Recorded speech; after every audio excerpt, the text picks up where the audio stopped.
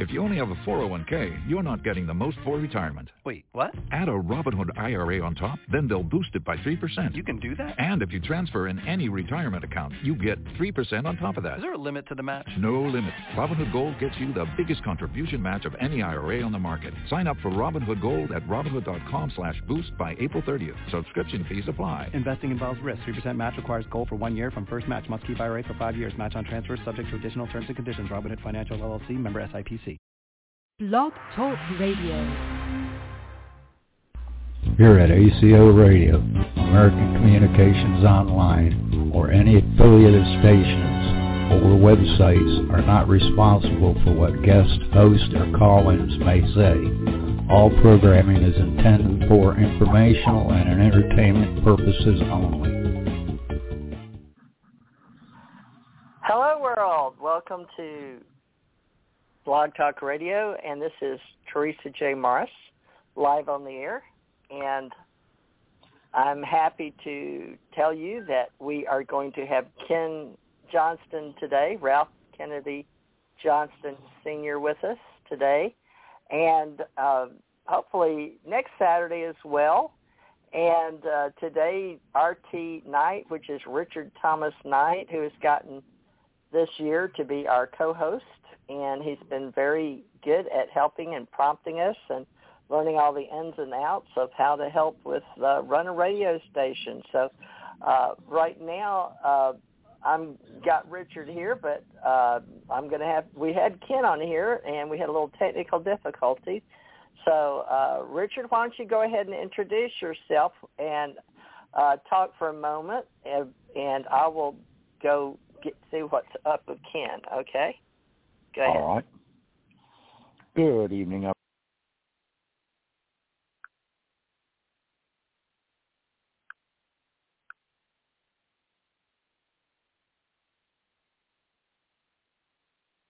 Put you online. Okay. Okay, let's see if we can get Richard's attention. I got you on conference. Can you hear? Okay, Richard, can you hear us? I can hear you. You had me muted when I was supposed to be speaking. Yeah. This is Ken. Can you hear me? Yes, I hear you fine, Ken. I'm sorry. Go ahead. Now I'll just get my mouth shut. All right.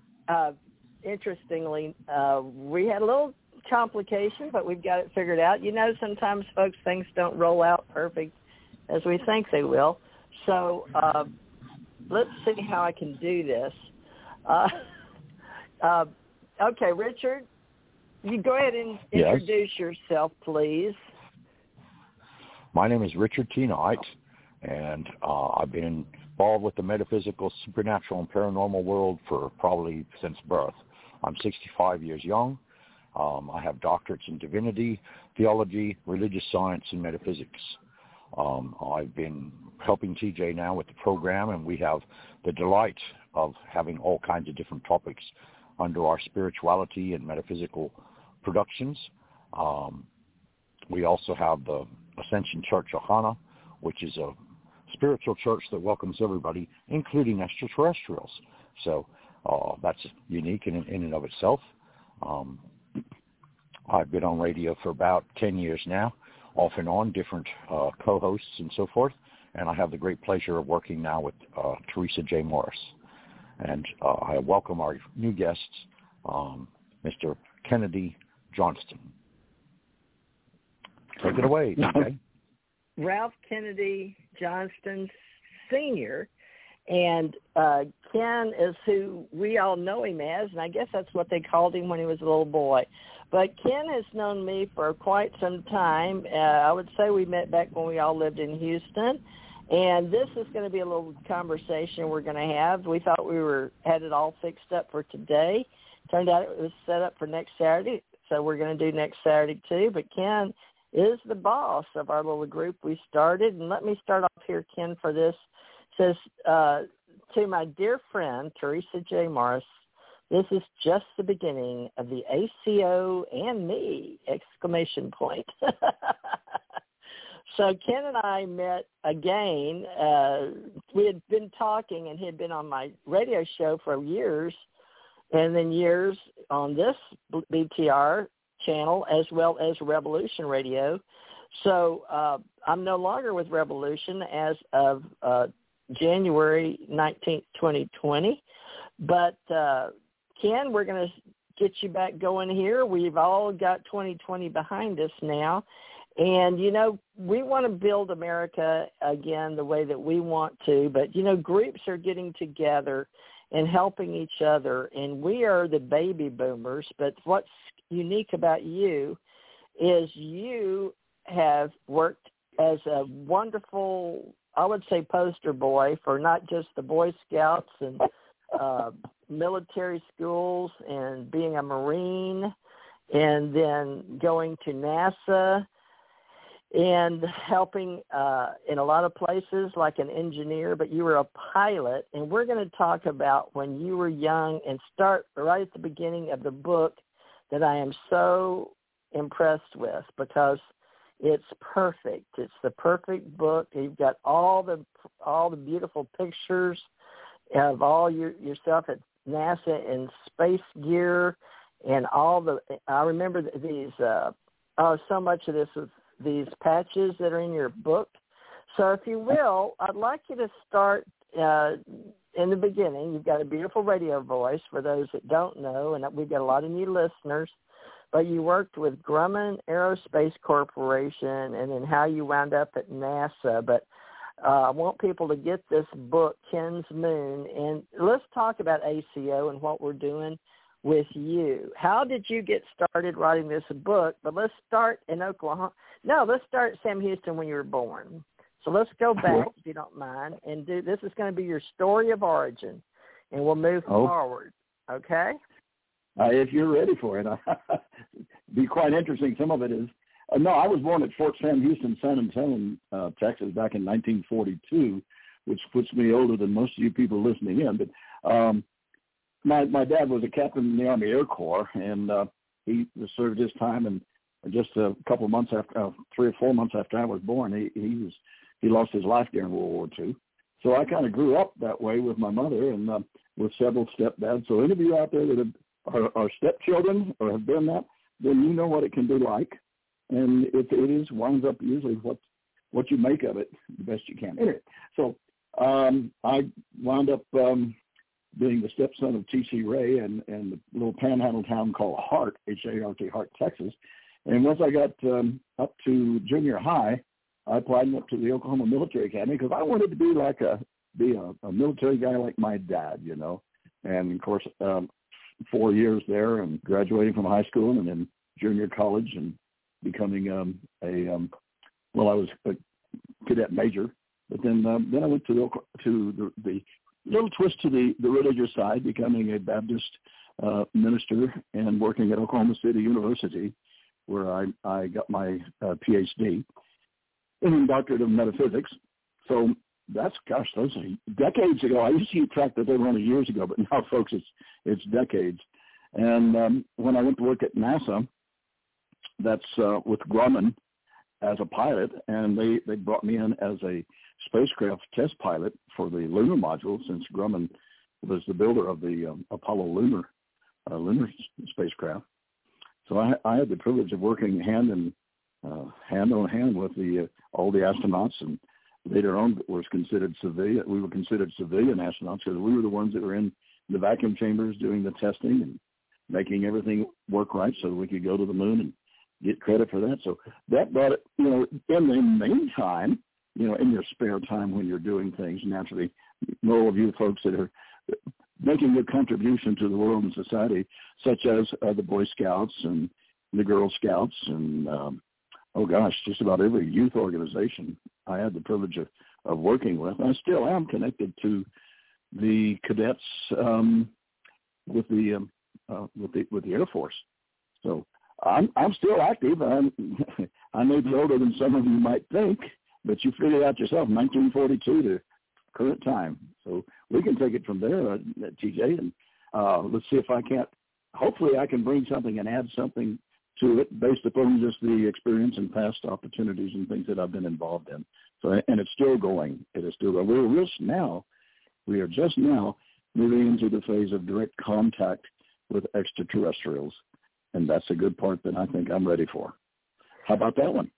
That's wonderful. And friend Helen Marshall Johnston also worked for the government, and maybe in the future she'll come on, but we're going to let Ken be the star of the show today because Fran's been a friend of mine for years on Facebook, and she is an excellent woman, professional, and she actually has run a lot of events herself, and she does prized horse shows, but they're both quite accomplished in America, and I'm very pleased that they are my social media friends.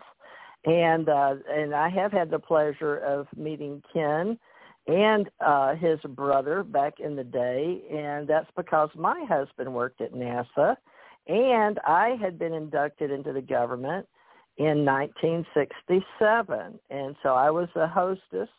I was an ambassador of goodwill, and we're going to get into all of how these things happen because it's quite an interesting yarn and a story, like Ken said, all the way up to who we are now and why the old-timers are coming out and talking. Now, it's going to be interesting because down here, Mr. Hoagland, I believe, was the one that came down and helped start here in Gulf Breeze where I am with others and getting the UFO business going when we had a sighting down here that was real, but that turned into some stuff too in Pensacola. But I want to share that the Blue Angels this is the home of the Blue Angels, but Ken actually learned, did you not, how to fly? Didn't you fly planes down here in Pensacola? Can we share that of you joined the Marines? Oh, a little over almost 6,000 hours, if you want to call it a couple hours. Yes, I was a flight instructor in the Marine Corps jets and then with NASA spacecraft, whatever you want to call it. I was blessed with the opportunity to be part of it. And really it was because of wanting to be like my dad and be a pilot and take the memory I have of that I was taught about my father. In fact, I'm looking at a picture of him and my mother, with my mother's holding all three of us kids, and I'm the baby at the time, so that would be 1942. I'll go with a second. So that's kind of where we're at. We've had the opportunity to be a part of getting mankind on the moon, and what we did to get there, I helped write procedures of the activities we did in the lunar module. So once we got on the moon, how to get in and out and how to stay alive, and then how to get launched again back up to the command module. All those were part of the group organization that I was with the Grumman Corporation. So I've been blessed with being at the right place at the right time, and hopefully did the right thing. Now, A.R. Johnston, your brother, and I'm looking at a picture. Now, the vacuum chamber airlock, and all of these things that I saw people in and out of in the simulators. And we're going to talk a little bit about your history there because my husband working there, and you've got a picture of the original. There's so much to cover, folks, to really do it right because you'd have to have lived it. And that's why I like Ken so much, helping our Authors Club online and being our leader for our veterans in his retirement now because he is got so much. He and his wife both have so much experience, but he's been really helping the Civil Air Patrol in New Mexico, and he's on my phone right now with me, and I'm just so impressed the fact that you've got so many merits of award and how you have been, gosh, such a wonderful person. Even the Masons, I just want to mention a few things, folks, because he's accomplished what a lot of people only dream about doing at NASA. And you'd have to have been there to understand that everything he did is quite an accomplishment. A lot of engineers, and my husband worked directly for NASA and was hired by Chris Kraft. And then his daddy, Don, who is deceased now, but growing up worked at Grumman. And at the time, Ken, before you went for the National Press Conference, you went did you have as a spokesperson when you went before the National Press Club in Washington? In the UFO business, folks, this was a really big deal. So we're going to talk about everything that we can, but mixing in Hoagland here in Gulf Breeze, and then he was looking forward to getting your pictures. Now, you want to talk about, I don't know how much of your history you're willing to go through, because, folks, we've got a book called Ken's Moon, Revealing the Dark Mission of NASA, but at the time, Ken was, you may have heard of Carol Rosen, and working with Werner von Braun, and it was a really big deal when we got to see Werner von Braun. And I was at one of the meetings where Ken was sitting in the back, and there's something was broken or something in the back, but Ken was in the back of the stadium, or not the stadium, in the room. Was that Building 1, Ken? You remember? Yeah, Go ahead. And that's the auditorium in Building 1. And so, yeah, I had to step in and help them out and get all that good fun stuff working so that Dr. Werner von Braun could be listened to. About that, right? Yes, that's great. And also I've got a picture of you here with Buzz Aldrin later. And Buzz Aldrin, folks, is a very famous astronaut that actually got to leave off the planet. And we saw many, many pilots. And my group is the pilots around the world, professional pilots as well, including Ralph Rodehag, that they haven't been flying, and we want to help the pilots too. So it's all the people that are seniors now that a lot of them are still having to work, and they're just not making a lot of money like my starving musicians. So we're going to try to bring a little light on all this. But Ken, now, how did you were a speaker by 2006 after well, let's start right there. People may know that you came into fame because you were able to speak up and willing to add your voice to the choir that they were looking for with Stephen Bassett. Do you remember in 2006? And then that's when Buzz Aldrin, the picture you have with him, Buzz Aldrin then. And, yeah. I didn't know whether you wanted to go all, excuse me, all the way back to the religious side of things and being involved with Worldwide Church of God and being in charge of the vocal department, and then later moving on. Well, no, that'll cover it right there.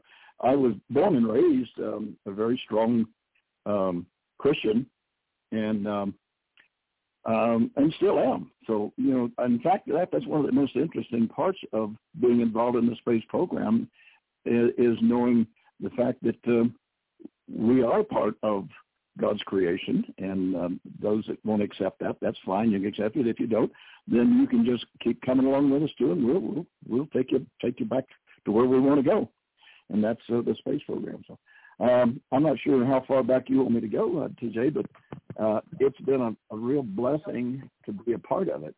So did I not talk long enough here and I let you drop off? That happens sometimes. So as far as I am concerned, go ahead. I like the fact that America knows you step forward with your voice in the UFO community. And that's how we wound up with this book. And there's a long story that a lot of you may not know about. But while Ken happened to be working, he was a wonderful pilot. And in his book, there's pictures of him in his space uniform, and then his jumpsuit. And we've got all Naval School pre-flight, all the proof you would need to show who he is and what he did in this. And the reason this book, I think, came about being was because he got involved as a spokesperson back in the day. They actually called it like he joined Hoagland, and Hoagland wanted to see some pictures that Ken had. But Ken, you want to talk about those pictures those pictures and that Hoagland wanted to see? Yeah, one of my duties and things was with the Data and Photo Control Department, which I was the director of, at the Lunar Receiving Laboratory, and my responsibility was to be sure that all the scientists around the world got their samples of lunar material samples, as well as the photographs of the samples as they laid on the lunar surface, as well as once they were brought to the laboratory at the Lunar Receiving Laboratory, and produce all of that information for them. So that was my duty. I had a pretty good-sized, important job as far as scientists were concerned around the world. And so I wound up working with Richard Hoagland because he was invited down for the launch of a couple of the spacecraft, and he and I got to know each other at not Oklahoma. Excuse me. I have moved around so many times, folks, such as Houston, and then I'm close to Albuquerque, New Mexico right now. Up in Seattle, Washington, Richard Hoagland was putting on a conference there, and I came in and wanted to say hello to him, just to meet him, and I gave the people that were taking the tickets at the front my ID card, and the woman stepped back. She said, "Oh, you're who we've been looking for," and kind of scared me a little bit, took me down in front of everybody and took me up on the stage and said, Richard, we found him. Here he is. And so that's how I wound up working with Richard for quite a few years and going to a few launches at the Cape, as well as getting him in contact with all the right people that I knew by pleasure of being part of the team that put us on the moon and that has put us in space, and that who knows where all we've been in contact with and what all we've been in contact with. So it's been a very interesting life to this point, and I still think I have a whole lot longer to go and hopefully a whole lot more to contribute to the program. So you just keep asking the questions, and I'll see if I can't find the answers. Will that work? Well, let's talk a little about how all these. Do you remember Grumman and what all you did at Grumman? Because people may be interested. Because JPL, Jet Propulsion Laboratory, they hear JPL a lot in the UFO business. But the reason I'm saying UFO people, it's for unidentified flying object, but we've pretty much grown into another phase after 2020 into unidentified anomalous phenomena. And other people may call it unidentified aerial phenomena, but we're doing our best to graduate into after 2020 where we're going to have things flowing forward as alien civilizations exist. And Ken, having lived through all this with me and others, we remember the feeling of going to space and having that all-American feeling of we're all working together to get us in space where we actually feel like we came from anyway, and working for Martin Marietta. And these were corporations like we still have today, and they would help get us into space, including the aftermath after the Challenger. And I believe Ken's brother, AR, had worked at a couple of the locations, including the one with White, because your cousin came on here one time in the past and talked about that and how important that was. And it's in your book, too. And that was about the O-ring, if I remember correctly, the weather and cold and all that. And we lost some astronauts. Do you remember that? That story was really big. You pushed the right button finally and brought that one up. The O-rings, which were the connections between the big Saturn V launch vehicles going from the main rocket, then you're going to the single engine rocket to get you further on up, and then you get into the command module, and you'll have the rockets involved in there. But we when we were doing the testing, we lost all three astronauts there on the launch platform because of the O-ring around the main the fuel engines, the fuel going to the engines.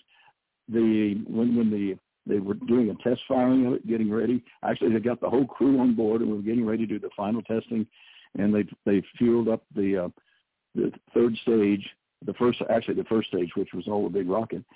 And when they fired that engine, the O-ring that connected the fuel tanks section of it to the upper section melted away, and then it burned through and it exploded and it ripped all the way up, and it killed all three of the astronauts that were involved in that. Gus Grissom, Roger Chaffee, and Ed White. It's amazing how you can remember things like that hit so close to your heart. And yes, that's I was there at the time. Now my brother, Dr. A.R. Johnston, he was a government employee. I was with Grumman, but he was with NASA, and he was in charge of the testing at the vacuum chambers and at the Johnson Space Center. So once I got out of the Marine Corps, his attitude with me, since I was a pilot and all, he says, "Get your fanny down here to Houston because we need people like you guys," because they were just starting to build up NASA at the time. So I walked in at the right time, and fortunately, I had the blessing of having a brother that was involved, and he pointed me in the right direction, and I got to meet the right people, even Werner von Braun, and become part of the team of getting us to the moon. And that was kind of fascinating that I can now look back and say, yes, we were there. We did part of that, and we're looking forward to our landing on Mars. That's if we haven't already done that, and we'll talk about that sometime too, TJ. Okay. Yeah, I remember the picture with all that heavy equipment on, and it was like my husband had to carry an 85-pound rucksack to be like special forces, in the Army. But you, that backpack, because a lot of people don't know, all that equipment has to be tested out. And A.R. Borden, oh my gosh, I can't believe I said that. That's a whole nother story of reality between me and Ken and Karen Kirkpatrick. Oh my gosh. Ken and I have a lot of friends that do events, folks, and some of them were in the UFO business. Some of them were in the spiritual business. Some were in the metaphysical business. So those are key words in, you may say Fortean for Charles Fort, or metaphysical. So if I get into the areas that are my thing, I loved NASA, and I loved going down NASA Road 1 in my Jag XKE convertible with my top down, and all the astronauts, especially ones in the Corvettes with the Batwing, they'd flirt with me, and it was just nice. It was so nice. And so I got to hear how we had UFOs in space, but we didn't say that. In the typing pool, the girls, they weren't allowed to talk about it either. And so my husband called me up to listen to that, but I looked up to all the people doing their jobs there. But back in the 1960s, what we lived through was how we kept secrets, because we just didn't talk about what we really did know about, and the engineers. And so there's some stories here to tell, and Richard Allen Miller has one as well. Dr. Richard Allen Miller works with us, and we're going to have a great team of working together with Ken and writing these books that Ken has spent years putting together. He came on my radio shows before he had it, and then Brett Cullen Shepard and Karen Patrick had been on my radio shows, and then worked with him, and Ken went and helped them. But Ken, let's go back on the storyline with the UFOs, because you've been a Marine, and you're a journalist and a historian now, and you want to tell people on October 2nd, you will be 78, is that correct? 1942 up until now, I think that's correct. I don't want to count up the dates anymore because I get confused. Well, this is a very excellent-looking flat top, high and tight, at the U.S. Naval School in your flight. You're in your flight suit. First airplane I soloed in. That is awesome. Folks, I wished I had all the pictures my mother had of me growing up. Now, I also see a spacecraft pilot, L.M. Log. You've got that picture in there in your book. You remember that? Oh, absolutely. A little over pilot. Over 2,000 hours as the lunar module pilot. So I was used to step in for the astronauts and test everything and be sure it was good and safe and operating good before we put them in it and put them in the vacuum chambers, and then they got to test it that way. But no, that was my job, and it was a real privilege of being a part of that. And I'm looking for my copy of that book that you're referring to, but I enjoyed writing that. How heavy was that backpack? Say that again, please. How heavy? When you had to go in that little circle to get in, and it was cumbersome. I remember that. And I know one time they had some troubles here and there, but I'm looking at you in this huge spacecraft. You look, in this big space suit, and it's you in a space shuttle suit. But what do you remember having to stand up with that big backpack on your back? I sure do. Unfortunately, when you're testing out the spacesuits in the vacuum chambers, you're doing it at 1 Earth gravity. So you're talking about more than an extra 100 pounds that you put on. And when you've got the backpack, as we called it, and that's the oxygen that's inside the backpack on your shoulders. Once you have your spacesuit on and you have the full pressure in it, that helps support and hold a lot of the vacuum chambers. The oxygen tanks and things on your back makes it a little bit easier. But then you have to be able to walk and overcome the pressure holding your spacesuit together. So you're kind of inside there, and then to have to be able to take steps and walk in Earth at 1 Earth gravity, it's tight. But no, I was young and strong and at the right place at the right time to do that stuff. So that's the picture on the front of my book, Ken's Moon. That's a picture of me inside the vacuum chamber, getting ready to go in with the spacesuit on. Then I had to put the helmet on, and inside the doors. Let's see, what do we call that? You go inside one doors, and then you get your spacesuit turned on good, and then they depressurize down to the vacuum chamber level, and then we could go on in there up the staircase to get into the front door of the lunar module. And we had to do all of this stuff. It's 10 to the minus 12. Those who are mathematic figured out 10 to the minus 12 torr. That's one molecule of oxygen about every cubic foot. That gives you some idea of how much oxygen there is if you lose your spacesuit and you get a hole in it. But we did the testing, and it got all that stuff working good, and away we went. That was part of it. What was ECS? Do you remember what is Ken Johnston Gemini suit ECS changeover test? Was the ECS stand for something special, or would you remember? Environmental Control System, ECS. Oh, okay. Well, I never used one. I didn't know what that acronym was. I'm sorry, my dogs are coming in from the other part of there. It's a little background noise. Oh, that's okay. That's okay. Oh, yay. We'll stand by for just a moment, Ken, while they walk through. Those are your little baby German shepherds. But Fran just got them back outside, so we're good. Okay.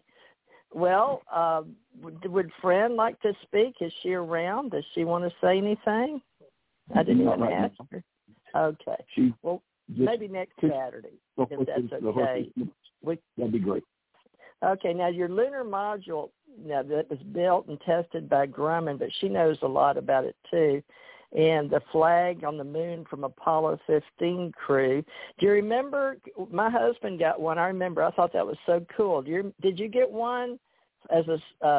Some people got one of the souvenir flags. Do you remember? Well, what you're talking about is the beta cloth.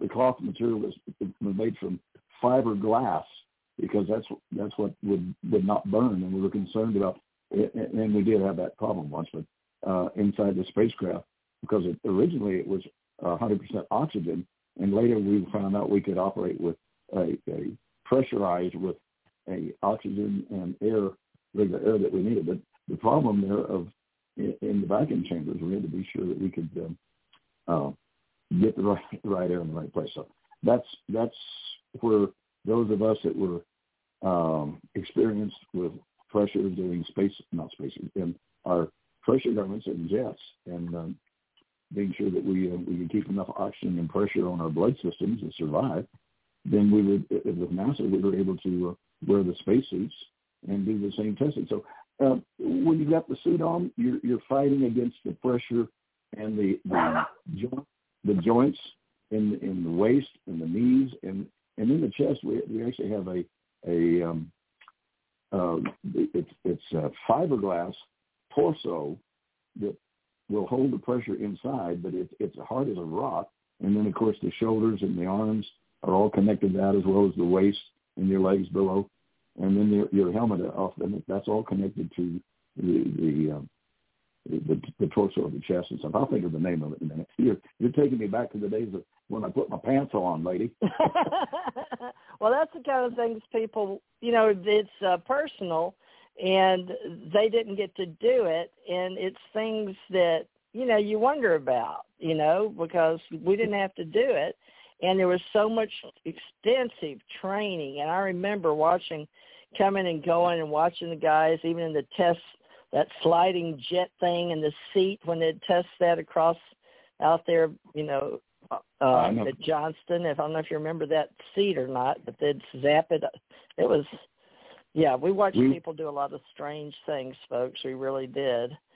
So to me, it's all interesting, Ken, so just trying to help you remember, thumbing through, your book. I'm looking right now. I like the Mason stuff now. Some people don't understand, different groups. And this is something later on we can get in with Richard once he gets to know you a little better, too, to help us next weekend, is you had a certificate in a lodge as a 32-degree Mason. I don't know if you want to talk about that or not, or worshipful master, because we are working with the time ascension age now. So that is mainly what I'm promoting and marketing. But, Ken, we've got to be about space and getting people to the other side that have lived and died. And it's all coming together with space and spirit. But the Masons were always in my life, and it's one of many groups. And for some reason, you were able to get involved with that. And, now that you're retired from all that, but would you just sort of mention, because in America, that was all the people that were in America that were men that went to church and worked around NASA, they wore Masonic lodge rings. Didn't you get the 32 degree? Are you allowed to talk about any of that? I'll talk about whatever I can talk about. The Masonic organization, which goes back ancient times in Europe and was brought over into America by our ancestors that made the jump from Europe to America, and then we brought it up from there. But I as a youth, I was part of the DMLA, which was kind of the foreground, and then when I got old enough to become a Mason, then I became a Mason. And by working my way up through there, I became the I wanted to say command module. I don't know how you switched me back out of the spacecraft to the DMLA, and then so all of those different groups and organizations, I had the opportunity of working with the folks and the people and they're wonderful people, and they usually are kind of quiet or silent about how much effort the Masons and things do for our society, and to keep things going. So you also have religious groups that are totally anti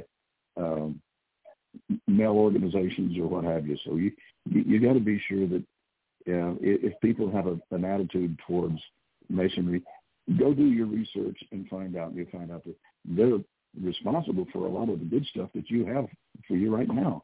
So now I've had the privilege and the pleasure of doing that and working up to the 33rd degree, which is as high as you can possibly go. And then, so what do? You get retired. That's why I jokingly say I'm retarded. I'm retired, right?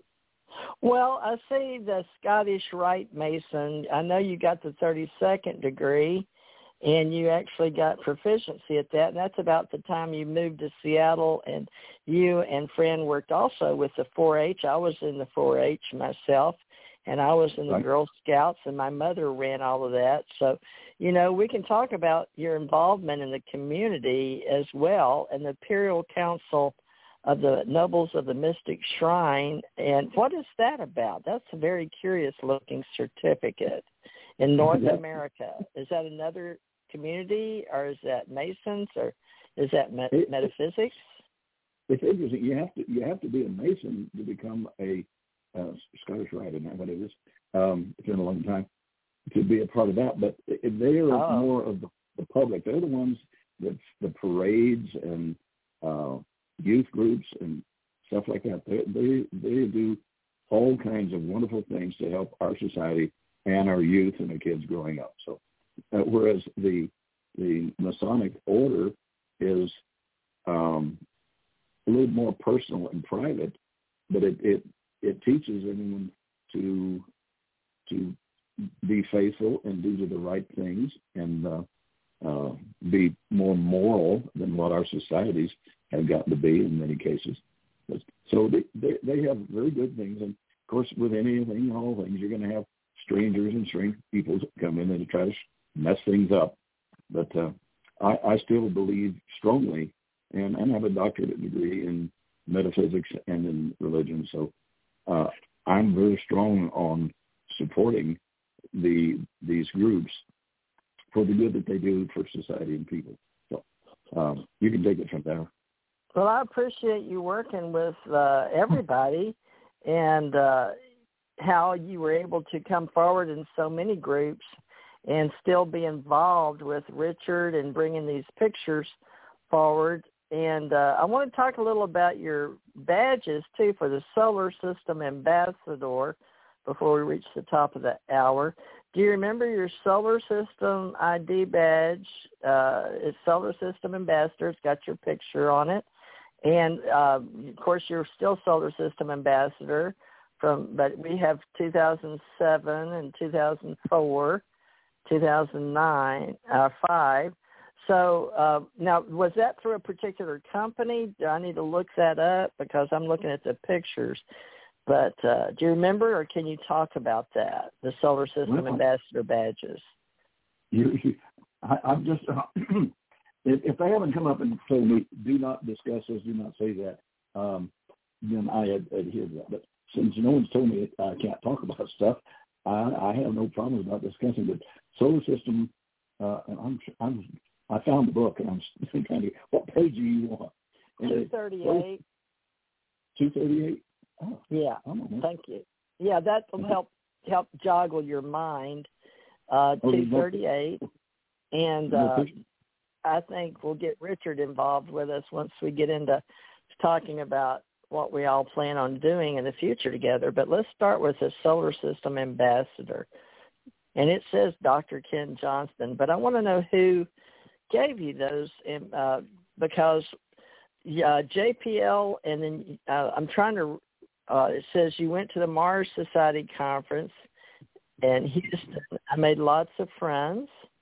The world was enjoying experiencing civilian astronaut consultant pilot and dreamed of going to Mars. Mars One announced that, they had 202,586 people that applied.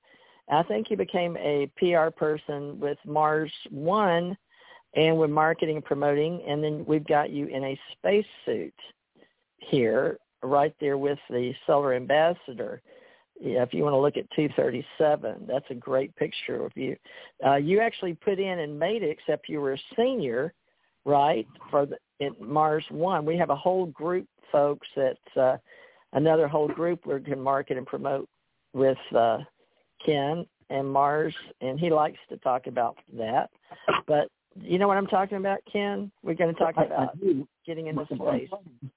Is we just moved everything around, and I can't find my copy of that book. I was looking at an earlier version of it called Ken's Moon, the autobiography, and I can't, Oh, you may not have the one I've got. Yeah. I don't. That's my problem. Well, let's just see if you can recall it, because sometimes you were asked to teach and work with Houston and Grumman Aerospace, and then public relations work.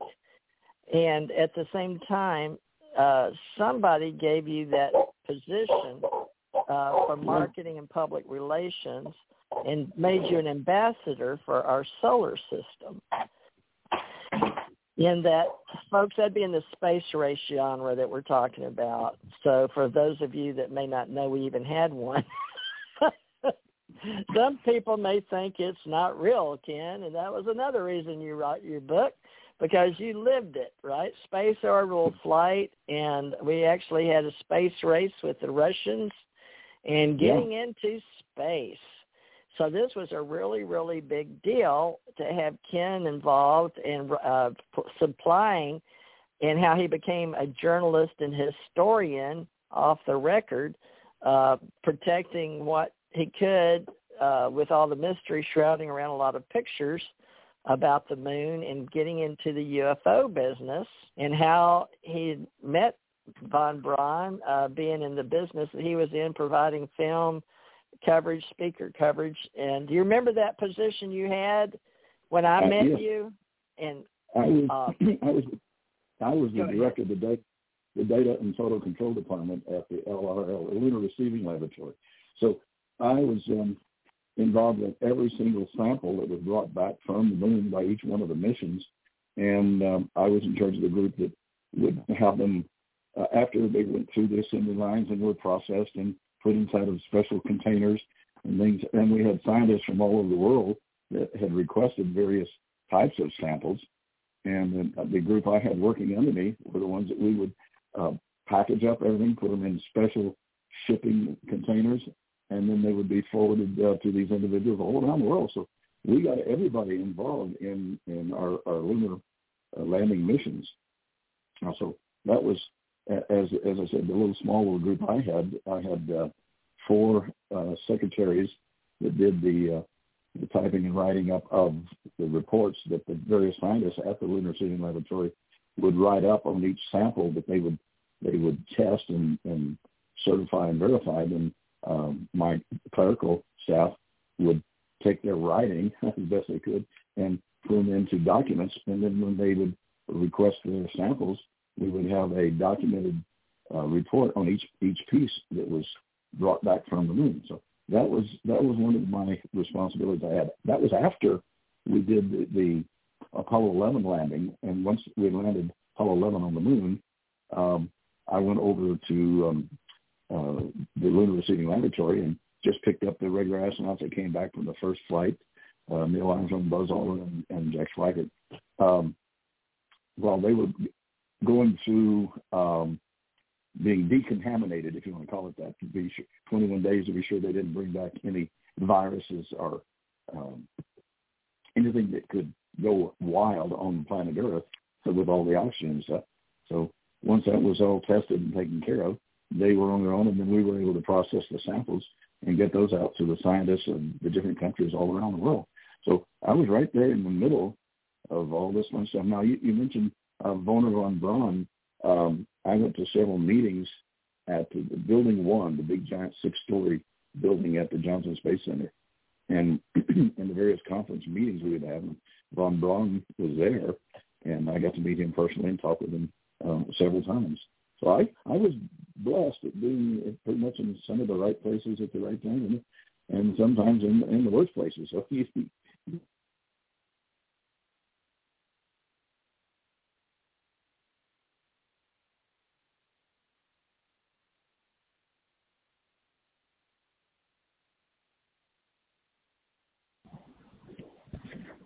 TJ, you there?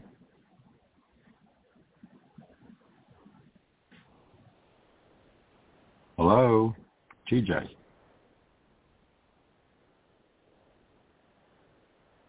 Ken, you still there?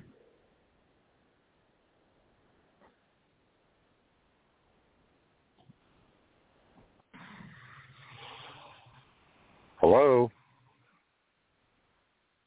We seem to be having technical difficulties at the moment. This is a live broadcast, of course, with our fantastic guest, Ralph Kennedy Johnston, previous civil pilot and member of NASA, who basically helped with our space program when originally things were launched to the moon. Yeah. Okay. I'm sorry. We got dropped out. My apology. I'm back. Okay. Yes, I apologize too. You were Richard. Where were we? Do you remember by chance? Ken, do you remember anybody? Ken was talking about sending the samples all around the world to the scientists, and he'd also spoke about, the other astronauts, Buzz and the rest of them, in regards to having great relations and, everybody sharing communication and information and all that kind of thing. Okay. Well, okay. Continue, Ken, and then maybe we can allow Richard to assist us getting into some more metaphysical and the spiritual and mixing it all together, which is what we do here as an author club in your next book. But go ahead, Ken, help us with, that was very curious. When people got to see those things on TV, our moon rock kind of things, and then you were talking about von Braun, which you have a picture with Kennedy and him in your book. So these are memories, folks, before Kennedy was killed. That was President Kennedy. But they actually got to, Kennedy and von Braun actually got together. And I've got some pictures that Ken doesn't have in his book where he was outside showing us, walking and helping us. Like I said, PR ambassador, helping people. I guess they're like leading a tour group is what I would call it. But I don't even know why you were there that day with me. But let's talk about the rocks first and how you got into helping film. And they transferred you after you'd been a pilot and you'd been an astronaut, and you started working like with your brother, and then you were also testing spacesuits because you're a test pilot, and you and your brother both wanted to be astronauts. But, you take what you can get at the time. Isn't that right, Ken? Absolutely. And, you were, let's go back to Werner von Braun. He would sit in on almost all the different meetings that we had from the Lunar Receiving Laboratory and various scientists that would show up to pick up their particular samples. And that's, being at the right place and getting an opportunity to meet all these different scientists and brilliant people from around the world. Here, I look at it from this standpoint. I may have had my doctorate. I got my doctorate degree later on, but at least a college education, and at least my military education and my rank and my testing, all of those things, they were of benefit in how to deal with people from all over the world. And because we had scientists from just about every country in the world, even from Russia, that would come in, and had the pleasure of sitting in conference meetings with those folks as well. So I guess it obviously was meant to be, and I was at the right place at the right time. So I'll give credit to the unknown that put me there. I guess I was too, and I was with the ACIR. I had signed all my paperwork March 10th, 1967. But, things that we talked about wasn't allowed to be talked about, much less the typing pool. And now I think they've got movies out there with different little parts. But I later met J. Allen Hynek and got about the time, where were you? I think you were back in Seattle with your wife, Fran, by the time JPL. Now, do you remember anything, Jet Propulsion Laboratory or Grumman or Rockwell, anything like that in your memories? Well, I was sent to JPL for a couple of meetings there and all, but I didn't get into their, I wouldn't call it the secret station they had up on the 5th floor, but I did have the privilege of working with those folks. So, and nowadays it's if we're dealing with Mars, and we find out that JPL and they may well have already been involved with that part of the program. So there's still a whole lot of good stuff taking place, and those young people out there that are in school, you get your education, you get your training and experience, and check around. You'll find the right people, get you in the right place. Next thing you know, you may be walking around on Mars trying to figure out what we're going to do next there. Well, let's talk a little bit. How did you go to Switzerland and Poland? That wasn't time travel, was it? No, I was invited to come and speak at one of their conferences. And, of course, they paid all the way and back and forth for me to come and be a guest. I went to their youth colleges and groups and in India for one place. And we were doing just fine. And until this particular individual, that some reason they tried to shut us down for bringing information public to the world. And you want me to tell the story about how they got me, almost got me killed? Can we start with the National Press Club and moving forward with all this UFO, interstellar, and how Richard Hoagland had his finger on the pulse, and with Mars and all of that. But yeah, however you want to put it together, it's your story. Well, we have to put it together by saying you need to get the book, and then you need to get a recording because it takes hours. No, Richard C. Hoagland was in Seattle, Washington, and he was holding a conference there. And I was still with Grumman at the time, and I knew that he was going to be discussing what we may have accomplished and what might have happened on Mars as well as on the moon. And so I went to the conference meeting that they had there in Seattle, a huge place. I think there were hundreds of people. And I walked in and paid my little money, and I wrote a little note and handed it to the person giving me the ticket. I said, you might want to give this to Mr. Hoagland and tell him that, that I decided to come. They read my name, and this is scary. Their eyes got big. They said, oh, my God, you're who we've been looking for. And I thought, uh-oh, I'm in trouble. But they went, and Richard called me back behind the stage and platform and put me on the front row, and that's how he and I got started. And then I had him come over to my home, and I was fortunate that I made copies of darn near everything, and it had a big double door safe where I kept things in, and these were copies of the reports that scientists made of this lunar samples and things that took place. And I took him in and showed him. He said, you're who we've been looking for. And I guess, again, I use the terms being at the right place at the right time with the right stuff. And that's kind of what, when I've gone places, people say, oh, you're him. And I go, uh-oh, I'm in trouble again. So now it's been a blessing and a real experience to actually be on the inside of the adventures and things that we've been trying to do to bring human society up to the level where we can deal with, and in my personal opinion, deal with direct contact to extraterrestrials. Would that put it right there? Yeah, that's pretty good. Now, how, folks, he came across getting into, I guess, the National Press Conference in Washington, D.C., he was allowed to say certain things, and other things he had to keep classified. I don't know even, we weren't allowed to tell our husbands' wives. We actually were under contract, and most of us 25 years to 50 years. So we're only just now releasing.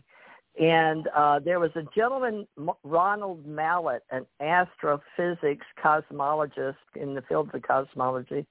He's a very famous man of color, we can say black astrophysicist.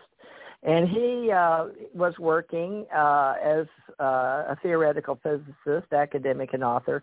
So he came very close to some of the same work in time travel back in the day. And I don't know how far he's gotten now, but actually I happen to know a lot about that was going on, and was asked to do a conference in Kentucky called the Pythagoras Conference. And Stuart Anderson was a big name back then, and a lot of people. He went to India, and India was working on time travel, and Ken was working on time travel. But Ken wasn't allowed to talk about time travel, but his buddy, Andrew Basiago, was. And I got to meet Andrew Basiago at the Mars Conference in 2017 at the University of Southern Alabama. Now, would you like to talk about anything you can remember about time travel and any of the people that were doing conferences in Kentucky at the Pythagoras? Or I don't think he came to that, and we were trying to get Andrew with Stuart Anderson and I believe Ronald Mallett back then, and Andrew may have even talked to him because I was in the Pegasus group, and that's one of the groups, a social media group that Andrew Bashago started. Well, the thing is with we were, when we had our top secret clearances, there was almost nothing we could talk about.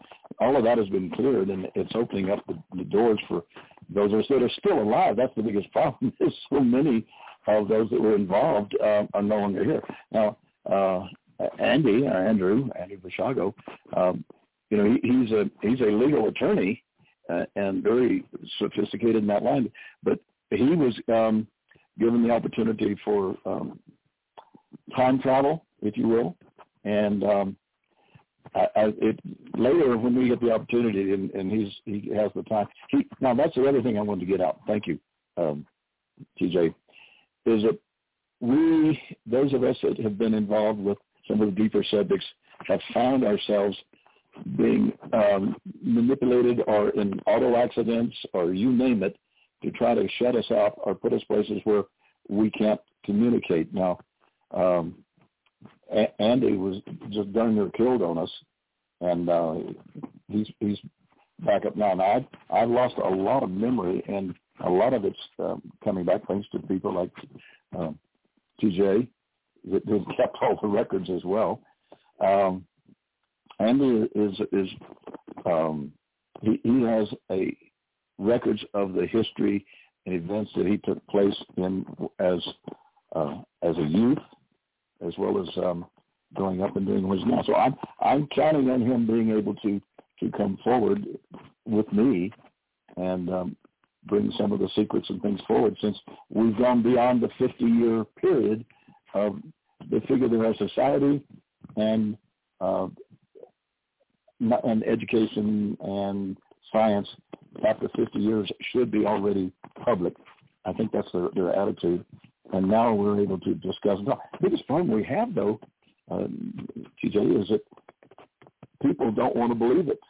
People want to they've been watching too much science fiction TV to realize that, been there, done a lot of that stuff. So, well, when I was working for Andy in Project Pegasus before his accident, I talked to him about 1968 Project Pegasus and the CIA time travel experiment, okay? Now, according to him back in the day, I don't know if he was born, and I should remember, because I know later in 1980 he had an interest in it, because it was something that several people were offered, including me, through Grumman. But when I went up there, we went into I remember where I was in the plane and going in, but I thought that was Andrew. So I had my own story that at one time we were going to try to piece together, but we didn't have time in the hotel you, me, and Andy were sitting in, because I'm very psychic, and we had a lot of women around, and I didn't know what you were cleared or what he was cleared to remember, and I didn't know how much you would remember. And this was we tend to repel each other when we've been working on these things, folks. I know it sounds funny, but they will give you, it's like sodium pentothal, but it's a little type of thing to make you not really remember. You get cloudy brain, and then sometimes they'll give you something that at the same time it makes you a little paranoid to talk about it. So this is something J. Allen Hynek and I were discussing that I've never told anybody, because he wanted to know about my life after life when he met me, and he had run out of backing financially for him, and was unfortunately we didn't have any money for the Center of UFO Studies at the time, and he was moving from Chicago, where I was had just been rehired to work on this time travel experiment, but it was time secret because you had to have some remote, what they nowadays they call like remote viewing. But Andy, his father was brilliant and involved in the experiment, but Andy was brilliant as a child. He was like a child prodigy, and Ken was too. And they choose people. I can't tell you how they choose people because that's something I'm trying to put together. But we weren't. This is the problem that people started mixing in MK Ultra, thinking it was the same project. It was not. And Andy and I, years and years ago, would talk on Facebook, but we wouldn't put private things. And then he got where he was repelling me. And I knew that he had been altered because some of it he could remember and some he couldn't. And I don't know, Ken, how much of the pieces of the puzzle of Monroe Institute and New Jersey and even Tommy Hawksblood in the New Jersey and could come and go in interdimensional travel and phase spacing, and his associate remembered because in New Jersey they were shutting down, and even then in the 60s through the 80s you couldn't talk about any of this. So we're going to have to get that book out that we're going to have to write, and I don't know because it may still be where people are worried when you say CIA, it makes them run the other way. So it was Andy's father that had some intelligence contract, if I remember correctly, but I don't remember the story. Do you remember his father's story and how he was a candidate to work with, psychic and movement and phase spacing? Well, I think he called it the chrononaut from old books. We had the word chrononaut. Yeah. And you remember any of that? It's just very cloudy, unfortunately. I'm aware of what you're talking about, and that I bumped into it, but right now, thanks to the auto accidents that I've been run through, and as well as some other things that have been done, and then when you've had to keep your mouth shut for a long time, it's hard to dig it back out of your brain and see if you still have anything left in there. Well, here's the key: we had to be interested in space and getting to space in any different way that could be done. Well, let Richard take over. We're after the hour now, Ken, so we're through the first hour, and we can talk again next Saturday. Even Fran may want to come on and reminisce and get some history before you both pass. That's the whole reason we do public relations work, especially for our senior citizens and our veterans and our prior government that would like to anything they feel like they did that now they feel that they can talk about in 2021. And people like Richard's had a huge background, but in order to, he's actually worked out of country and has a security clearance. But Richard, I think it's time now for you to see what we've all been talking about, but we're getting into some sketchy black water, so to speak, and we're going to work through that in a book. Richard, would you like to help Ken and I write this part of our story before we pass? Well, certainly. I mean, there's a lot of information, like you said, that basically should be past the Secrecy Act because the 50-year standard has, gone to the past anyway.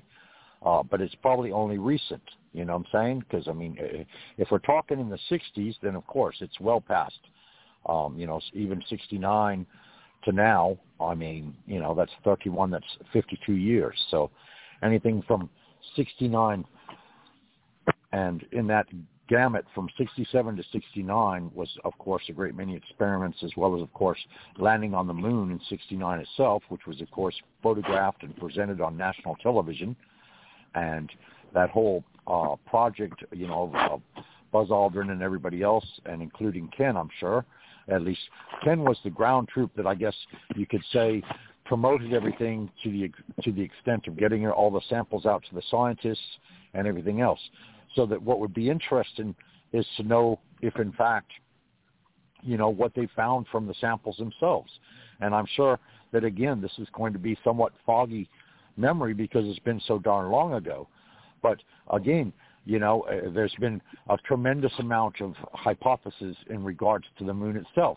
I mean, some people have speculated that there may in fact actually be a space station of some kind on the dark side of the moon that's been there for thousands of years possibly, and it's run by alien technology, and they've been monitoring our Earth, us here on Earth.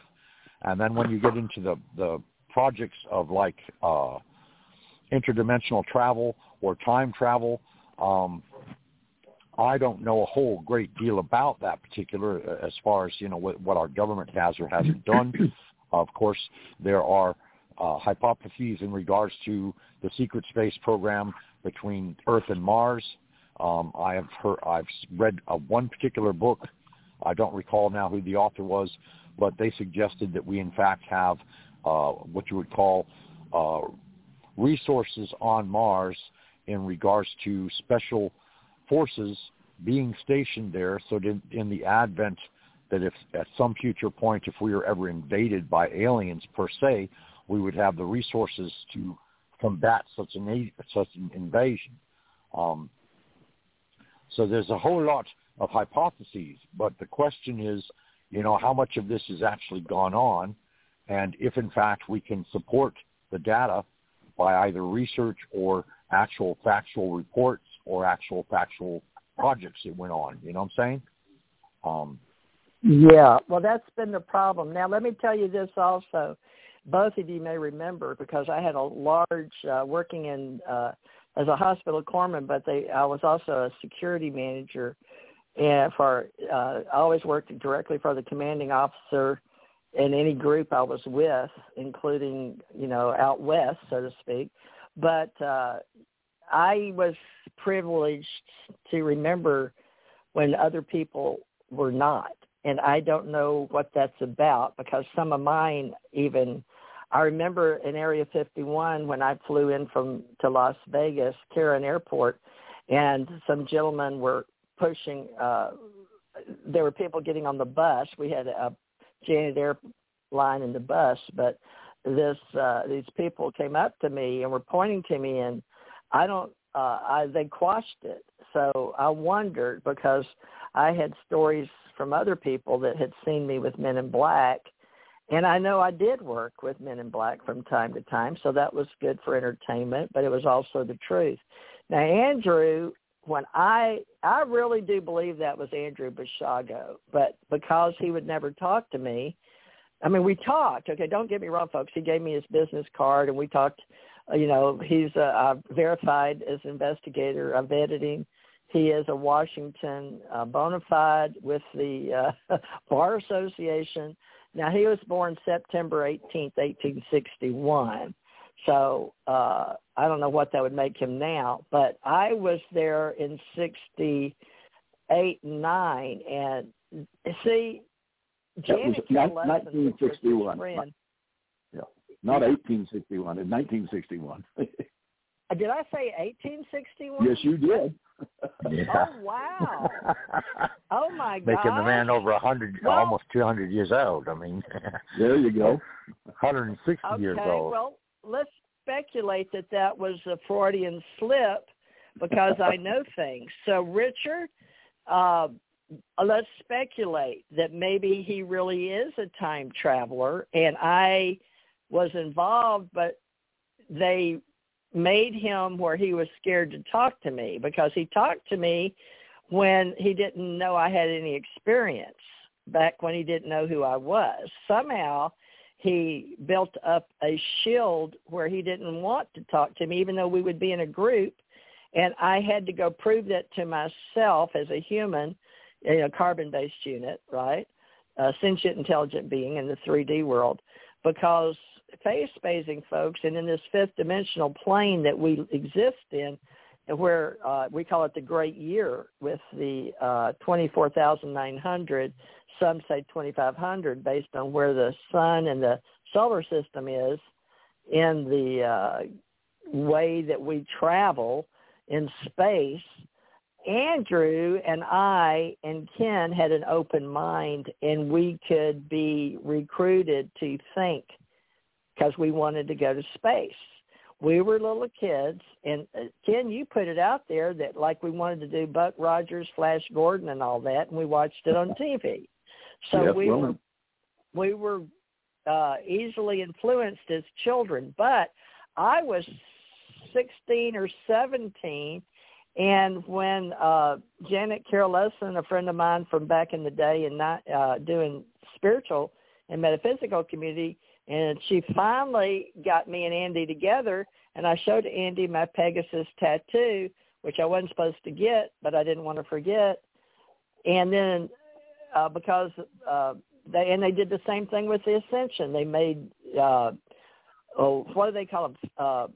Made it like a laughing stock. They turn it into propaganda and take what's real if it gets out and make it movies, and like with Stan Lee, and he followed me on UFO Digest, super soldier stuff, but they don't know with propaganda.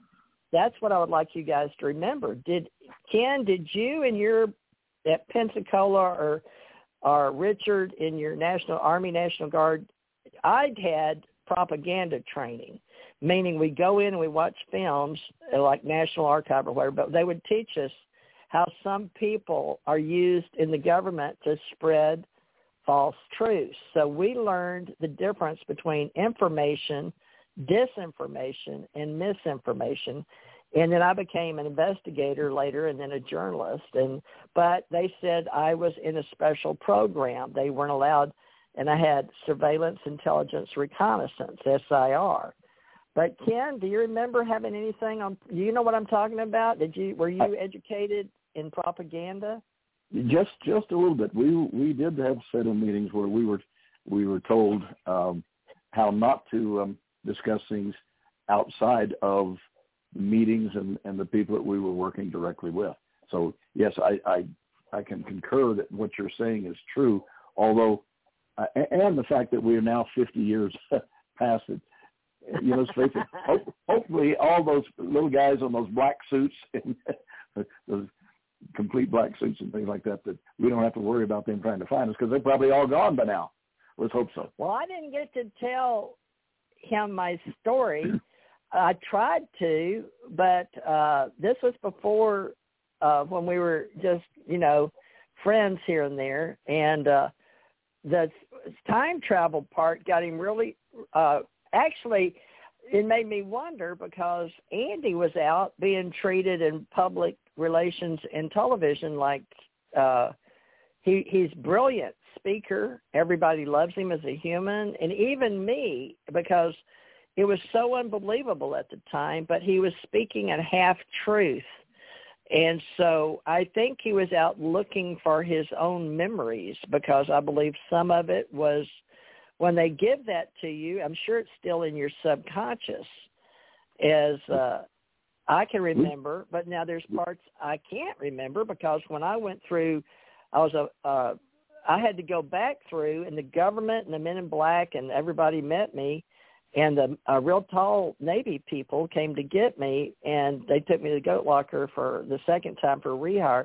But when I went, people seemed to know me going at Orlando through Navy second time, and the lady that had made me platoon leader, I was the only one out of 85 women that could call cadence, which was odd considering in my mind I'd never been in the military. And then she showed me a painting I drew. I was an artist. She knew I was a Thurmond, and she said, what have they done to you? You don't remember painting this? Because it was a secret. She took me out away from everybody and showed me the painting, and they tore all that down. But it was something to do with all of that from 1967 and 8, and then Andy was 1961. So I felt sorry for him, because I felt like he was that little boy, and maybe he is a time traveler. Who's to say it doesn't exist? I'm not excluding it, because I've been out there sharing past lives and died in this reality. So in my reality, Ken, I'm trying to put together the spiritual path with life after life and, the Monroe Institute and all of that, how we can travel and go into dreams and then have lucid dreams and then do what the kids are really doing on TikTok now. They talk about it. They're not awake and they're not asleep, but they're doing their own self-hypnotism. But it will also, if they just relax, they can get to that other part of who we are. And so we're really sort of asleep, even though we're saying we're awake. So I believe the Ascension Age Awakening is really about us learning not only about our conscious level that I'm talking to you in now, our beta, alpha, theta, right? You know, there's the conscious, the subconscious, superconscious, and then how we pass over in our ascension way, and we can get on the other side and learn how to return over and over as incarnations. And I can go into that. That's going to be a whole story in Ascension in our book. But, Richard, can you help me out here with Ken? Because Ken and I have a long history, and it's people that believe in synchronicity and serendipity may think, well, these people have met each other a long time ago and come back around again. I believe it's for a reason, Ken, and that there's no coincidence that I'm here in Pensacola where you went to Naval I went to Naval Air Base. I learned to fly. And I was at Hickam, and I went out to Hawaii, and I've got all kind of stories to tell if anybody wants to listen. Richard, help us out here. Can you see how people cross paths for a reason? And this is what we're going to be writing this next book about, that and time travel. Go ahead, Richard. Sure. You understand? Basically you could say that on a spiritual level, I do believe that we sort of set a contract between ourselves and the source of all, or God, or whatever you want to call them, the power that is beyond our reasoning anyway, that sustains us all. I do believe that even before we're born or incarnated into the life that we're currently living, we actually set points in our lives where we will meet certain given individuals, and it's like an appointment that gets met, and then you go on after that particular meeting, and you live a bit more life, and you have a few more experiences and what have you, and then all of a sudden you come back and you meet again. It's almost like you come together to validate everything that you've experienced, in a manner of speaking, because you've been in similar experiences or similar situations and environments and worked in certain circumstances, especially including the government. And so it's like you come back together to share stories, and the stories basically are mainly truthful, but at the same time, they're a little bit shadowy simply because, there's been what you would call mental interference, simply because you've got the government on one hand saying, okay, well, we want you to do all this, and it's all good, and, it's all for the benefit of the nation and so forth, and yet at the same time, they're telling you, well, we really don't want you to remember what you've done. Now, of course, there's regressive therapy, and there's also very deep hypnosis science that can actually bring back those, or bring forth those memories that have even been solution or chemically removed or chemically subdued, I guess you would say. And this has been proven. And I'll relate this particular story. I don't remember exactly the town, okay, because in actuality, this has probably happened a great many times all over the United States. And I say this simply because I saw a film, and I say this also because I read a book, and there were a couple that were psychologists and a psychotherapist, okay, and they went to this very small town, which I think had a population of about 180 people, all right. This town had been visited by extraterrestrials, all right, and this had gone on for probably about a month's time, and evidently, I guess the government you could say took notice of it because the men in black were involved, and also the couple were sent there specifically to hypnotize and record any of the experiences that these particular townspeople or villagers happened to recall. And they went through and they hypnotized, I want to say, about 20 or 30 people. And like I said, this was a very small town, maybe population, maybe 150 at the most, something like that. Anyway, the ironic thing was that as they delved into and got more and more information of these people recalling actual, face-to-face encounters with extraterrestrials, the more they revealed on tape and it was recorded and so forth, the more it was like fear began to run through the town. It's like, these people suddenly began to realize that, hey, I'm not alone, that I've actually experienced this, and that these aliens are alive and well, and they've come to visit us and so forth. And it ended in absolute tragedy because the experiment was shut down, and all of a sudden there were a great deal of suicides that happened in that particular town. In other words, these people became so fearful of having brought back into their consciousness these actual alien encounters that they were afraid that, the aliens were still there, or the aliens were watching them, or the aliens might come back, and so on and so forth. And the result was, unfortunately, a great many suicides. Well, this has a lot of interesting facts in it, in the fact being that, paranoia, of course, is the fear of the unknown, and that's the basis of it. And anytime you're talking any kind of fear, the normal reaction is either the flight or flight, the fight or flight syndrome, which we are kind of programmed, human beings, from that perspective. And this is kind of in our animal or base brain.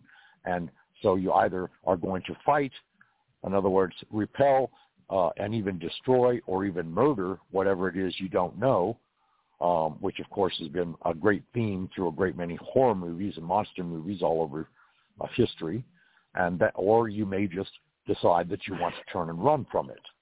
And this is brought up in this particular scenario because these people, once they realized that what they had thought was just a dream, that in fact became a reality, that it actually was a real life event that had actually transpired, they became very paranoid, and unfortunately their paranoia ended up in suicide. So that's an extreme, of course, but at the same time, go ahead. No, go ahead. Well, I was just going to say, that I love our government, and I'm very much a patriot. I'm prior military myself. I've prior worked for the government on numerous occasions in regards to law enforcement and other means, both as a consultant as well as actually sworn law enforcement officer. And I would never do anything that would in any way hamper our government or take away from our government. But at the same time, I have to question, well, why is it, it is obvious that there have been technological advances that were brought about by Area 51. There are engines that are, exceedingly fast and exceedingly quiet, and they have the ability to build craft that can hover, silently in space, and all of these different kind of things. And it's obvious that the technology just kind of leapt, so you have to wonder and say, well, okay, if this base was so secretive that, the fences were marked, trespassers if found, will be shot. In other words, saying very frankly, if you don't belong here, don't come here, period. So that cloak of secrecy, of course, spurs the curiosity. And, of course, hundreds of folks have gone there and gone onto the various mountaintops and so forth and take detailed photographs and all of this kind of thing as to what may or may not be going on there. It is also known that, of course, there is a great deal of underground tunnels and underground rooms, even to the extent of saying an underground base per se. Well, we've had all these crazy movies come forth, and yes, I would say that movies themselves are not only propaganda, but they are also a sliver of truth, because there's a sliver of truth buried in them. And if you watch them carefully enough and you have an open mind, you can say, okay, well, this is plausible, and this may have in fact taken place. And then, of course, you have the science fiction addition to it, or you have the special effects and all the rest of it. And some of it may be special effects and some of it not. Historically, of course. Go ahead. Let me tell you something about paperwork, because I had my code name was Magic, okay? And my husband that's passed told me not to tell the stories till he passed. Of course, we have some radio shows here on TJ Marceti Radio with history, and some of it I lost was with Stanton T. Friedman. Stanton T. Friedman went to his grave knowing the truth about my husband and I because he interviewed us and talked to us. And because my husband wouldn't agree, he did that. Now, Richard Dolan, also a historian, wanted to come. He called and talked to me. But I asked my husband, and he said no, under no circumstances could Richard Dolan come. Richard said he was in New York. He was in Rochester. He'd be glad to come down to Kentucky and interview us. And my husband said, nope, not till he died. So I got to know Karen, which was Richard's wife, and they've since moved on and had a break of contract, and I believe he's with someone else now. But the point is, there's parts that are out there, folks, that I know is my truth, and I haven't been out there in the public eye like Andrew Bashago or Ken Johnston, but I have pieces that other people that followed my radio show know I have. And I'm looking for my truth, too. I'm a truth seeker. And all of us, if you listen, we're all just wanting the truth. And we all have the pieces. So NASA, the CIA, of course, NSA, all the intelligence groups, back now, these kids, we have the computers. Think about how it was for us at your age running the computers now and all the information you have at your fingertips. We didn't have that. So any information in the human form as a carbon-based unit, we were threatened to not share. But we took an oath of office as well. And they would threaten to take our family out to the deserts and you'd never see them, or people would disappear. And that's what they used as the tactics in Roswell. And so I'm going to try to do my best to do my duty. That sounds like the Girl Scout. I don't know. Did that sound familiar? I took the oath of office to defend my country against both foreign and domestic enemies, okay? And Ken, you took it, and Richard took it, because you can't wear a uniform if you don't. Is that, you take an oath? That's correct. And absolutely. So we're not going to lie to you, folks. We are part of disclosure, as the old UFO groups used to say. Now we're UAP groups, and we've got something coming up June 21st. And it's going to be great. We've got some brilliant scientists coming together to speak about this. And maybe it's going to answer some of Andrew Bashago's questions he always wanted to know. Now, I've seen, I haven't kept up with Andy's story. One of his friends, Alfred Lambermont Weber and I are still friends. Janet Carroll Lesson and I are still friends. Ken R. Johnston and I are still friends. Karen Patrick, I haven't talked to her since she had her before. She was with that A.R. Borden name I dropped earlier subconsciously. And I wonder, because 1861, Andy, me, and Ken and Richard may have been alive at that time. Because you said 1860. May not have been Freudian slip. And I didn't even know I did it. So that is how I've learned a lot about going and researching at times, saying something that I didn't even know I said, and then go find out it was true. And I wonder how many of you people have gone looking for deja vu feeling, or knowing there's something you're missing and you're following because you're part of a soul group and you're part of a team that's come back here to advance humanity. And a lot of you are called wanderers, and a lot of you are called travelers. And you may want to look into how Carla Ruckert, who was a physicist at school in University of Kentucky, got with Don Elkins and watched their old 60s and 70s videos. They're still on YouTube, I think. Otherwise, it's in the National Archive. And then watch the man named Anderson, that's Stanton T. Friedman.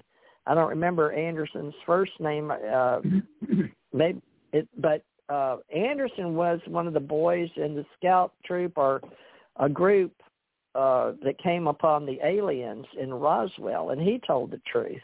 I know he told the truth, and Stan and I talked about it. So I talked to J. Allen Hynek, I talked to Stan Friedman, and I have not divulged all the information that we knew. Now, is it time? I'm being told, Ken, we can do this if we want to now. So if you want to meet back here next week, we can do that, and we've got a meetup group. Now, folks, because we don't know what's truth and what's not, and that seems to be the theme in Woo Year 1 after 2020, is the fact that a lot of the things that we used to have that we could go and meet each other has shut down. And it's during this time on the planet, during Ascension Age, where it's said throughout history, there is a cleansing, and a lot of people leave the planet, Earth, one way or the other. So some people believe in a rapture, or their friends will be taken and they won't, or some of the Amazon troops or whole cities came and went. And I don't know what all Richard Hoagland believes, but I don't even know what Ken believes, or Andy Bishago, or, well, Andrew, but we call him Andy. And then Richard here goes by Rick, and Rick has said he would be honorary president while we start putting all these pieces of the puzzle together for veterans and non-veterans, the GS people, if you want to come forth. So, Richard, why don't you talk with that about Ken, a little idea of what we've got going on. And Ken, you tell us what you think, because you've got the high. We told you you're the elder in the group. Other than our Ace Folk Life, we have Jack Rutherford. He's 90. But you two, I can't mute. Normally I would mute, but he's on my phone again. Richard, I'll just have to sit here. Go ahead. You two talk about the future. Time travel, the book. Yeah, we've got all kinds of book projects that we're doing, at least a couple with Dr. Rick Allen Miller, who's a great mind and a brilliant individual, and he's writing books about time travel and ET experiences and the Men in Black and all this kind of thing. And, of course, TJ and myself are going to put together a book on the Men in Black. And, you're welcome to add chapters to the same, or to add chapters into any of the works if you so choose, Ken. I mean, I realize that, this fog that you're in at the moment is slowly but surely lifting. I mean, even when you look out and you see fog in the morning, it lingers around until the sun hits it. And when the light comes on, of course, the fog goes away. So, but yeah, we're writing all kinds of books and intend to publish, more. I believe that Dr. Miller's publishing stamp will be on his, of course, and then we will also be using TJ's publishing stamp on ours. And, of course, we also have recreated ACO, which is, the American Communications Online, and it is a humongous umbrella that just has so many groups. I can't even keep track of them all. And, yes, I've stepped forward as president on a volunteer basis, and I'm trying to organize all these things. And we have to reach out now and find out exactly how many groups are still active, how many have actual leaders that will step forward and say, okay, this is who we are and this is what projects we're running and everything else. So like she said, we're in a manner of speaking, putting together this grandiose puzzle, and we don't know what all the pieces hold yet, because we're still in the research and reach out process. But at the same time, we're also putting together books.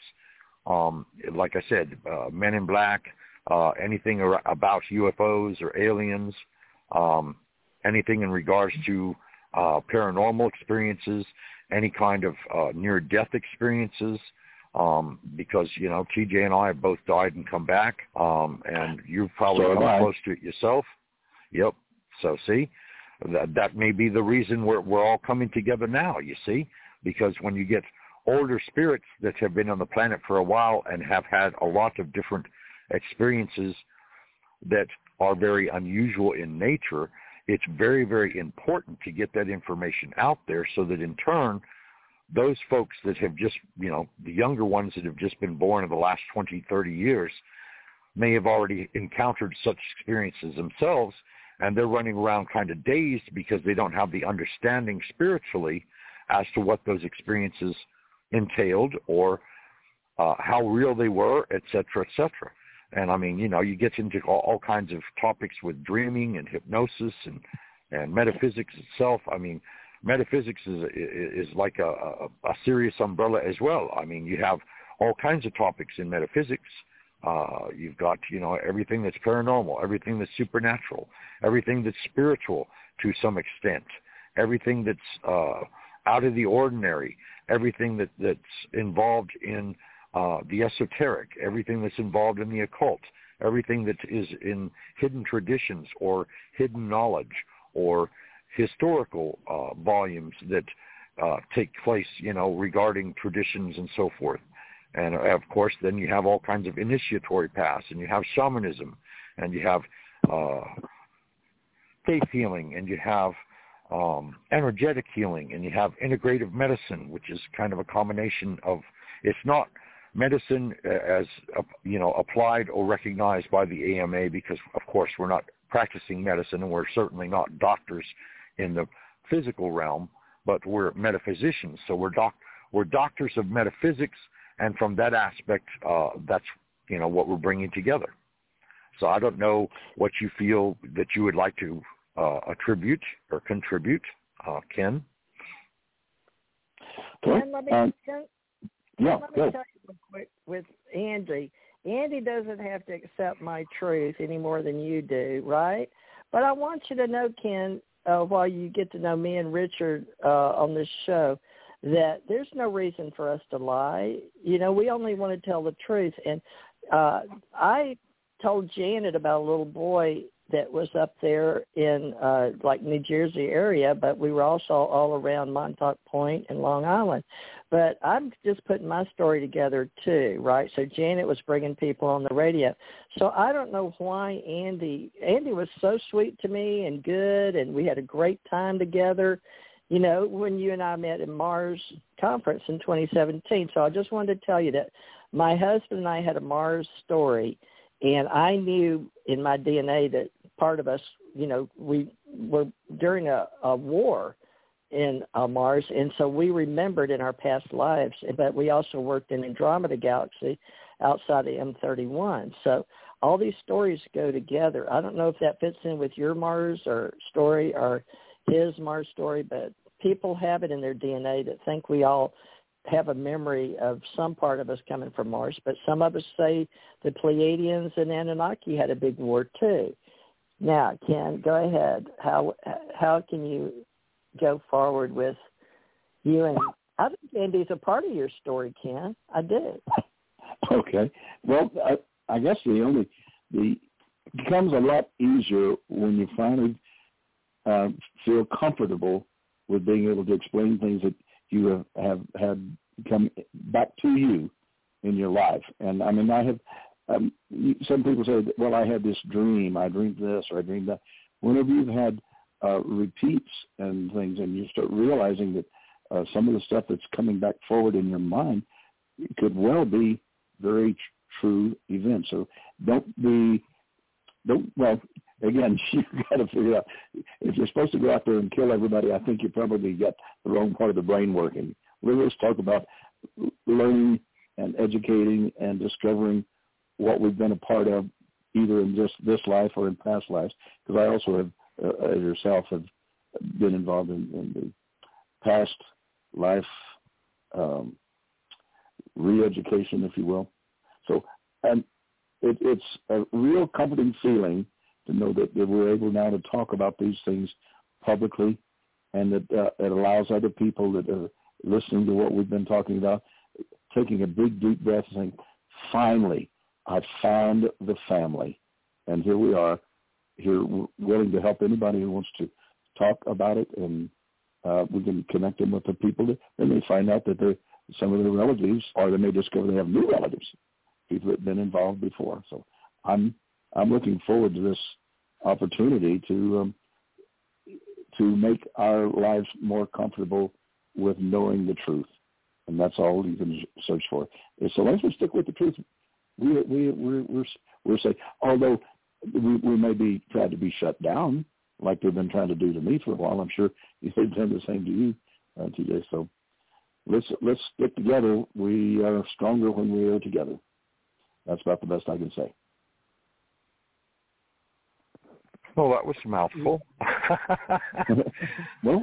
Well, also, Ken, I would also like to offer that in our meetup group that we just formed, and we've paid for 6 months in advance, we put on there, because Fran, your wife, is really intelligent about all this, and she doesn't know what we know in our heads any more than we know what's in hers. But she said just to be safe, because, Chicago and you're fading out, TJ. Yeah, I lost you. Oh, well, I'm saying that you never know if people are going to believe you or not, but you can't worry about it anymore, right? There's going to be people that believe and don't. So we've got the science fiction we can write too, for those maybe that want to share writing skills and are very involved with Philip K. Dick or Isaac Asimov or any of those, or even Tom Clancy in military. But we can base science fiction that say it's based on truth, based on true story, but put the speculation. So it's just starting that. Richard, did you know I put science fiction on there? Yes, I noted that, TJ. Oh, okay. Well, yeah, science fiction writers was a wide category or whatever. Well, that's because of the Mid-South Con, and when we went science fiction, and the government was looking in my realm of paranormal desk, as the FBI said, as long as it's on the paranormal desk, but, the CIA also did papers on, I think it was Robert Monroe Institute, and that was released. That's out there in the CIA files. But don't be scared about intelligence, folks, because the Internet, everything is monitored. The government started this with universities, and I used to write the history of all this. I got books with the history of Internet, history of the Roswell story. It's all, I've told my truth here and there and putting it together. But I worked with some very well-known people, and they knew the truth, but they kept it secret. You'd be surprised at how many people know the truth and have kept it from the public, even the entertainers and the one that have signed up on IMDb, like, I don't know, Linda Moulton. I don't know if Linda Moulton Howe's on there or not, but anyway, we'll just do our best to help you folks. It doesn't matter if it's your truth or if you just want to be a science fiction writer, was all I was saying, because I think Philip K. Dick was sharing his experiences and he changed the world. But when me and my husband saw that Total Recall, we were in the middle of a major investigation for President Ronald Reagan back in the day, and we both had hip pocket orders, and we were talking stuff that we weren't supposed to talk, and we repelled each other just like me and Andrew Bashaga repelled each other, Ken.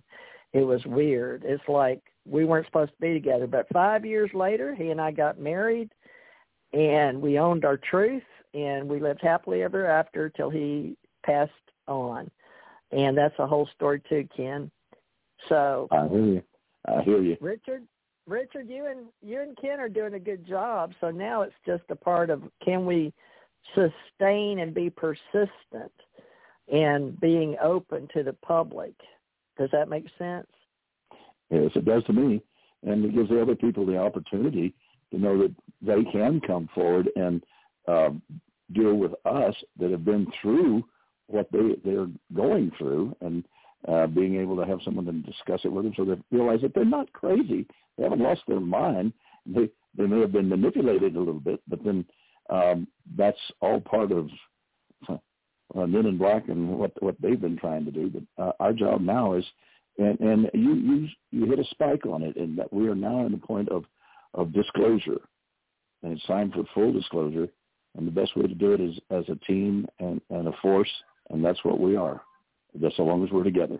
So I'm very thankful that you got back in touch with me, TJ. We were pretty much of a team a long time ago. We knew each other, but then we had to cross paths in history, and now we're ready to bring it all back together and make it real for other people can join.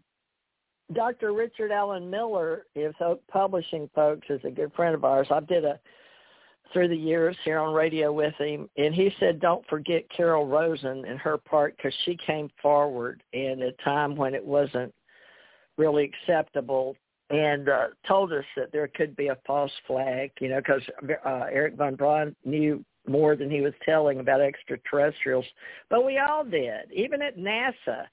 So, Chris Kraft hired my husband, and I know he probably heard the tapes before my husband had to delete or take them out. I don't know what they did, because we used to do what we were told to do, but just like Ken did. So we'll get into that in one of these virtual webinars. We're calling them World Science Webinars. But I'm just telling you, Dr. Rick Allen Miller, GS-18, loyal, trained a lot of the SEALs, and he did the PSYOPs and psychic training, a lot like May the Force Be With You in Star Trek. And before Gene Roddenberry started Star Trek and all that in the day. And I was all a part of watching all of that. And I remember them telling me, always keep grounded and anchored and follow your heart, but also follow your gut. They called it your other brain, and this was an intelligence. And all the psychic stuff we learned, and we learned about being old souls that come back and have soul groups in uniform and out of uniform to protect our planet. So as far as I'm concerned, we've got extraterrestrials. Alien civilizations exist. And a lot of people believe we are stars. We are stardust. We have starseed groups. I have some myself. I've been made fun of by some guy that was made back in the day in 2007 or so, because I mentioned starseed on UFO Digest. So, it's hard to come out and tell the truth of what you think, but now people say it scientifically. But my daughter told me she was out hanging stars. She was out with the stars when she came, and she came and said she was going to help cure cancer. My husband said the same thing. And my husband said we gave the government, the Army, a cure for cancer, and they couldn't use it because of Big Pharma. And I may get thrown off of the Internet from now on, because I just told a lot of power there. But, the truth will set us free. So maybe we do, maybe we don't. But, there's so many types, but I have a voice. I'm a woman. I'm a veteran, and I had lost my daughter. So that comes from a concern of how she was an other. She didn't get to be a boy or a girl. She got to be an other. And and she had 4 children live. She had 12 children, but only 4 lived. So her son, she wrote a book called Intrinsic Reality, and I've started this church in her honor of her going through life and death and me watching her go through life and death. So you can say that this could be hell or the prison planet with some people that tell me that. And there's days that you may think that, but there is a God and there's a good side, because my daughter never lost hope or faith. And she couldn't even... they literally killed her in this Moffitt Cancer Center, and they will tell you how that goes. And there were Nordics there. The Nordics were part of the plan and helped them come back. But they killed the first thing to go is the inside of your mouth, like thrush, if you've ever had it. Your tongue goes white, and it's all the soft tissue down your throat into your esophagus and down to your stomach. It swells up, burns, can't eat. And basically they give you a whole new birth date. So she went January 27th, 1974, and then I believe it was May 16th, 2017 gave her a new birth date in this reality. She died and came back, but she didn't live much longer. She was one of the test results for cancer, and AML was, anyway, I'll stop there because that needs to be a story told too. You can look her up on YouTubes with me, and she told her story here at Navarre Conference Center with her. She had to wear a mask and gloves before all of us did in 2020. So there was a whole extraterrestrial story about all of that, whether y'all believe it or not. Back to you, Richard and Ken. You got it first, Richard. Well, the thing of it is, for the last 50,000 years, probably more, alien persons or alien entities, whatever you want to call them, have been living among us for a very, very long time. They have interjected themselves, sometimes technologically, sometimes just, to observe us, sometimes to interact with us, sometimes, and then again, I myself, I know for a fact that I've been here thousands of times. I also know that I am not a native of the earth, that I actually am a being that, is from a far, far, far away place, and I have many lifetimes on other planets and other galaxies and all of this kind of thing. And again, hey, if you want to look at it as science fiction, look at it as science fiction. That's fine with me. The fact of the matter remains is that this is a tremendous commonality among thousands and possibly even millions of people at the present moment. They identify, they suddenly reawaken or get memories back that tell them, hey, okay, why is it I have never felt like I fit here? Why is it I have always felt like, kind of not an outcast per se, but just didn't quite fit into the groove of everybody else? And of course, there are all kinds of dreams, all kinds of out-of-body experiences, near-death experiences. I personally have had what you would call, I guess, precognitive dreams, where the dream warns you of a specific event that's going to transpire. And in this particular instance, it was a wreck that would have killed me if I had not had the foreknowledge of avoiding the wreck.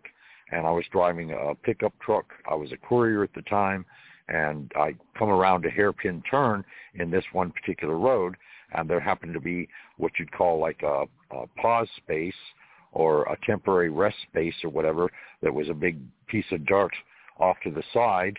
And I was forewarned by a dream twice. And then the third time it showed me where I basically died. In other words, this other vehicle was coming around the hairpin turn going excessively fast and would have actually done a head-on collision with me. And fortunately, because I was forewarned, when the day actually occurred, I parked in that space to the side, and the vehicle came around the hairpin turn and went on its way, and I sat there safe and alive. So you could say that dreams can actually save your life. I mean, you have premonitions where, you are going to get on a plane and all of a sudden something tells you, no, I don't need to leave right now. And you go back and you change the ticket. And unfortunately, you learn maybe an hour or two later that something drastically wrong happened with the plane. Maybe it exploded or had an engine explode or went out of control or something and actually crashed. All kinds, there's all kinds of experiences that we have that we just keep to ourselves simply because we think they're too crazy to share, because then in turn the opinions of others would turn against us.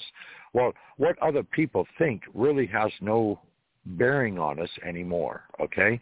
I mean, yeah, I'm 65 years old. I mean, I've seen a lot, lived a lot. And our friend Andy is at least 60 and probably will be turning 61 this year. So he's the youngin amongst us, of the four of us anyway. Whereas, of course, Ken is our elder commander over here. And I'm working hard at it, too. Well, the thing of it is, we cannot say specifically whether something really, really happened or not. When you think of it, from an aspect of reality, from a psychological perspective, okay? Reason would tell you, okay, we go to sleep at night and we have dreams. And in these dreams, we have all kinds of exotic events and all kinds of travels and all kinds of things that occur. And then we wake up and we go about our regular business, whether you're doing a 9-to-5 job or 8-to-4 job or whatever it happens to be, or whatever your specialty happens to be. And then, of course, once you get off work, you go and relax with friends or you visit with family, et cetera, et cetera. who is to say, or who is can actually come down and say that, okay, your waking state is more your actual reality than your dream state is when you're asleep? Why? Because the brain waves are still active. You know, our imagination and so forth is still very active as well, not to mention our five senses. And, of course, if you lucid dream, where you actually go in and you take control of the dream itself and you actually have a hand in creating the events that you're experiencing while you're dreaming, who's to say that that's not actually something you're doing in live form, whether it be here on Earth in another country, or whether it be somewhere else on another planet, or whether it be on a spaceship that's floating around in the atmosphere somewhere, et cetera, et cetera. It just, you know, it's very, very interesting to explore the dream state, and because there seems to be a very fine line between when we're dreaming and when we're astral traveling, or when we're having an out-of-body experience, because they all seem to function from the aspect being that our mind and our bodies are in a relaxed state. And then in turn, it's like our consciousness leaves our physical selves and goes on these adventures and meanderings, wherever it happens to be, and all of this kind of thing. And then we come back to the body, and, you know, we're saying, well, did that really happen? And, of course, you know, I was legally dead for 33 minutes at the age of 14, and I can tell you for a fact exactly what all went on in the operation and everything else. But unfortunately, when I got to the other side and beheld the face of God, more or less, or at least what I thought would be God at 14, I was told that, well, there are many things you haven't accomplished yet, and you got to go back. And, of course, I asked God, well, do me one favor. And he says, sure, what's that? And I said, well, I would like to see who and what I actually am.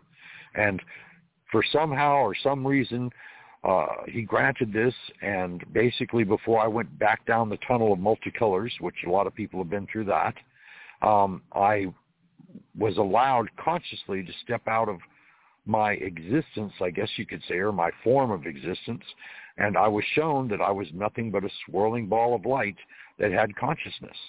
And so if that's the fact, okay, and again, this is only my opinion because this is what I lived through this experience. In other words, I was completely dead, all right? When I came back down into my body was covered on a sheet, and the nurse was applying a tag to my toe. So, I mean, you know, and then I sat up and the nurse screamed and fainted. Fortunately, there was another nurse in the room because the good doctor had never sewed me closed. So, but anyway. We're out of time, you know, so we'll have to pick up our Life After Lives, which a lot of y'all know I've died and come back during childbirth and all of that. Ken has too, so that'll be another Life After Life. Now, Ken, I want to put on this show because we're out of time. We're actually off the clock, but I have seen, and this is in this reality, people stop moving, just like in the Adjustment Bureau with Philip K. Dick, folks, the movie. I've seen it. It's real, and it can be done. And that is like in Men in Black, where they took the little thing and said, watch here, and they hypnotized you. Well, that's one way, but there's another way. And some people's minds do it anyway. I just hope you'll look into it and look for that, where maybe you see well, we won't go there right now, but I've seen a woman in bed where she was talking. They took, and her brain just stopped. And for a few minutes, and then she came right back where she left off, you know, as a hospital corpsman or training in intelligence. 2 or 3 minutes later, she picks it up right back up. So y'all, there's YouTubes about what I'm talking. I'm not making this stuff up. It's just that you haven't experienced it or haven't heard about it or haven't had your mind opened. And I'm telling you, there's things that we're going to talk about in the future that are real in science. And I guess you guys are going to call it pseudoscience, so we'll have to see. But we're journalists, we're storytellers, and you are author of your own life story. So, folks, Ken Johnston is Mars One Astronaut, spelled out O-N-E, Mars One Astronaut @gmail.com. And we ask our writers to use Gmail. Richard is RTKnight35, that's Knight with a K, at Gmail. I am TJ Morris, Morris, agency at gmail.com. And the three of us have started a meetup group. We hope to meet you in the future in person if we live that long. And if not, then meet us back here on the radio next Saturday. Ken, will you be back here next Saturday if the Lord's willing? If the Lord wills it, I'll be available. Richard, I know I couldn't chase him away with a fork, could I, Richard?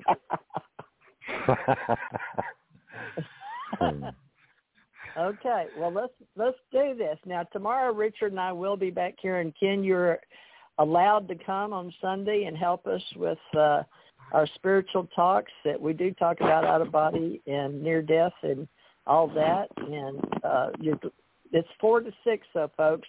So, Ken, for you, that is, you're 1 hour behind me. So that would be 3 to 5 on Sunday tomorrow, if you can remember to call in. I'll make a note of that. Before you feed the horses. My friend already did all of that. Well, I'm talking tomorrow, Sunday.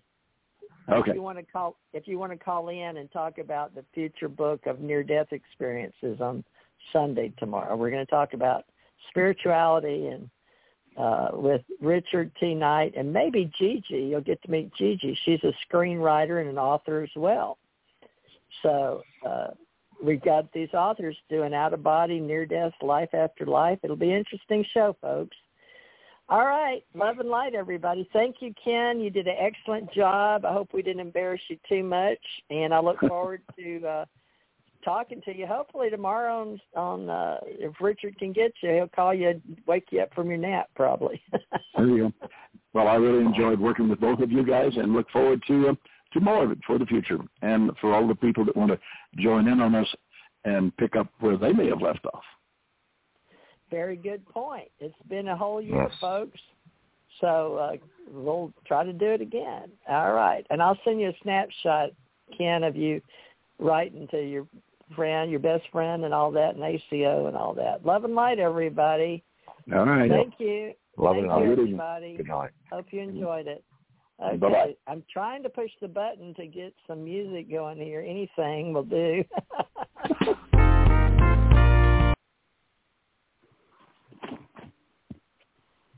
Okay. End episode.